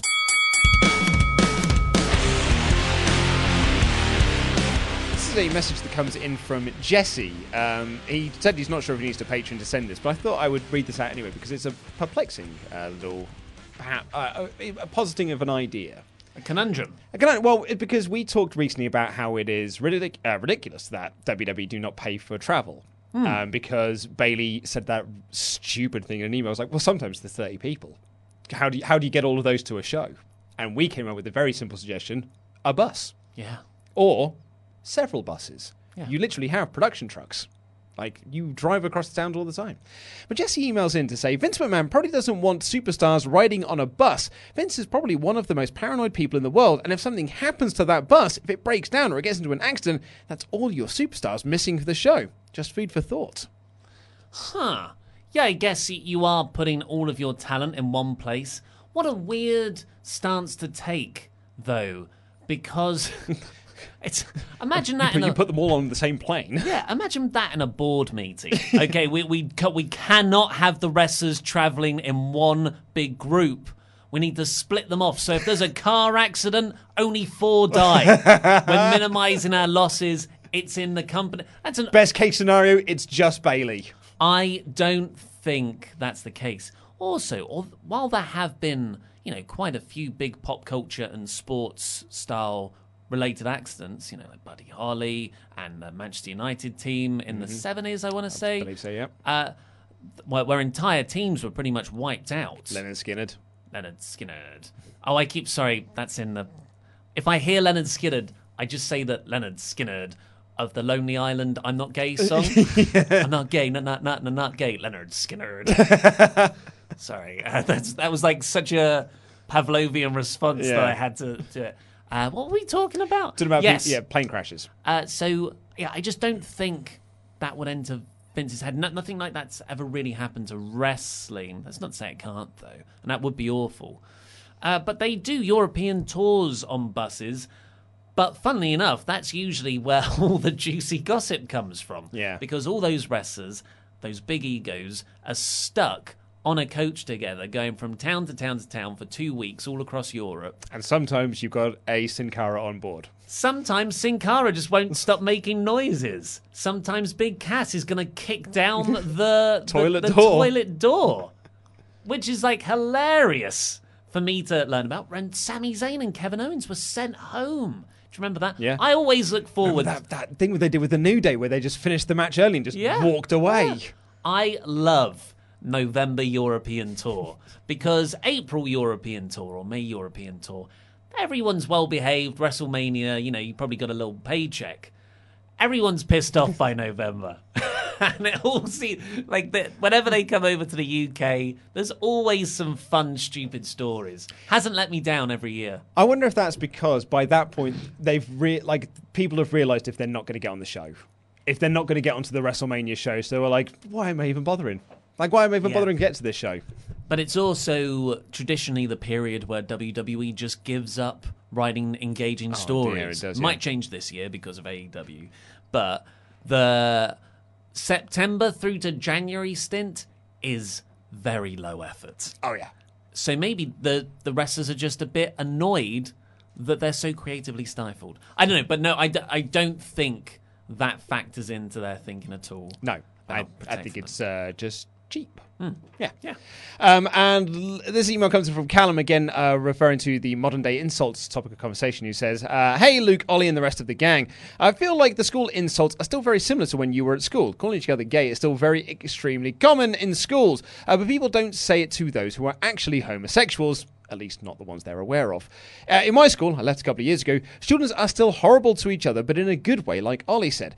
But the main insult nowadays, apart from gay, is mainly people calling each other nonces, as we had in the previous email, and pussies. Right, yeah. Yeah. You'll be glad to hear that your mum jokes are still as popular as anything. Anti-Semitic jokes are thrown around and people call them racist terms despite the fact they aren't even part of that race. Hope this helps you understand the modern day school insults more. Thank you for the unreal content. Love you guys. That's from Callum. P.S. Unreal. Screw you, piece of crap, you Blake Ham. Yes. Weren't we ever going to get to Blake Ham's email? Oh, we did that on the magazine show.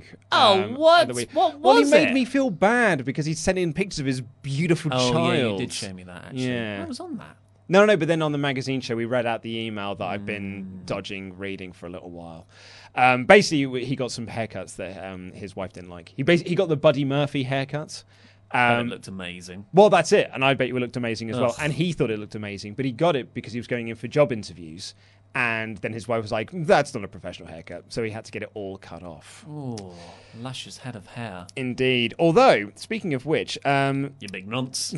Blake did send an email in. He sent in a Rusev Hey. He said, this is one of those disappointing Rusev Heys where your idol becomes your Are we rival. not strapped for time? I'm pretty sure have we dropped this? Before I get into this Rusev Hey, the 80% fact about myself is that I'm a purple belt in Brazilian Jiu-Jitsu. I would believe that. Or actually, no, is it false because he's actually the founder of Jiu-Jitsu? There it is. Yeah. It was a dark and stormy night, and I was on my one and only trip to the UK. Not going back after this experience. I wandered into a local pub looking to grab a pint when I noticed a hooded man stuffing his pants with spoons all throughout the bar.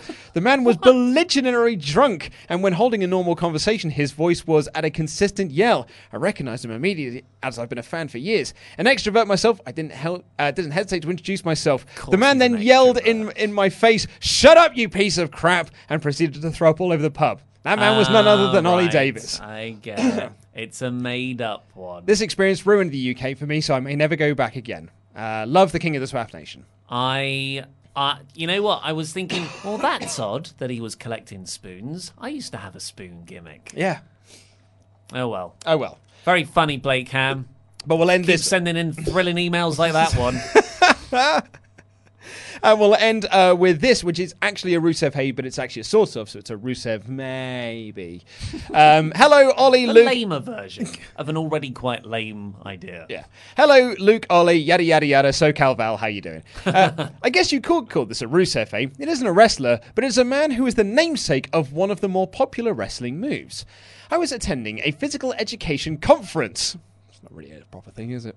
And they started a promo video for the keynote speaker, not where you'd expect at a PC conference. It was showing the history of the high jump, showing people jumping forward, sideways, and scissor kicking their way onto what looked like sawdust. Eventually, they show a tall, gangly college kid going over the bar belly up. It was the first time Dick Fosbury did the now famous Fosbury flop, and high jump was changed forever. Afterwards, there was a meet and greet and a short lesson on teaching high jump. He's one of the nicest people you will ever meet, and is still coaching kids now to high jump. So this is a sort of Rusev Hey, because wrestlers are performing the Fosbury flops as an over-the-top rope move. Picture it didn't happen. I'm the younger one. And that is a picture of Paul with Dick Fosbury. Would you look at that? Yeah, completely changed the high jump game. Everyone said, what are you doing? That's ridiculous. And then he broke all the world records at the Olympics. This was in like the 60s, I want to say, maybe 50s. He says, Paul Robinson from Washington State, brackets, which is near Washington. Randy had his hand up for quite a while there. Is your microphone on, Randy? Always. Just one thing, on the high jump thing. Have you ever seen one-legged high jump for the Paralympics? Because it is generally the most impressive thing I've ever seen. They generally hop up and jump like almost 2 meters forwards just on one leg. I urge anyone who wants to see something amazing to go and see that. Recommendations? Well, it's about time we had those on this show. And lastly, we'll have a joke here from James Dillon, who says, what happens when you eat aluminium foil? Don't know. You sheet metal.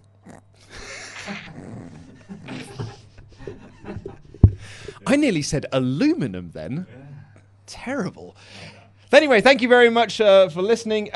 We will be back tomorrow with the NXT review. It'll be myself and Laurie for the very last time, because I'll be doing AEW Dynamite from then on. But yeah, take care. I love you. Goodbye.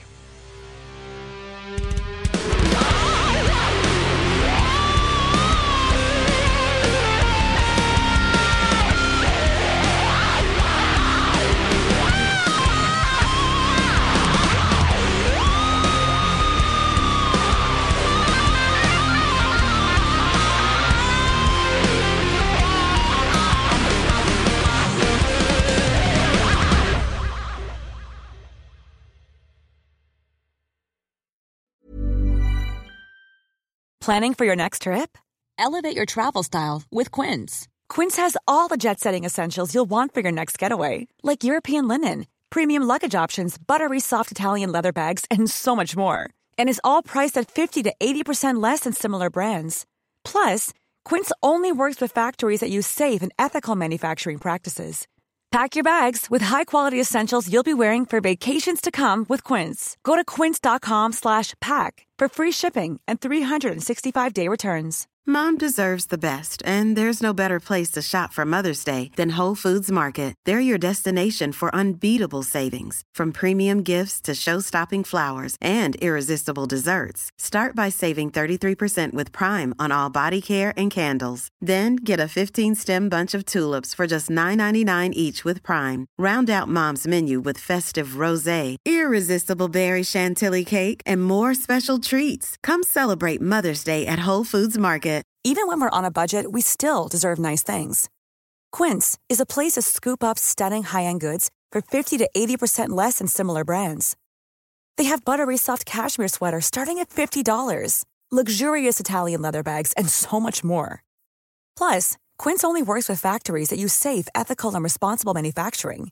Get the high-end goods you'll love without the high price tag with Quince. Go to quince.com/style for free shipping and 365-day returns.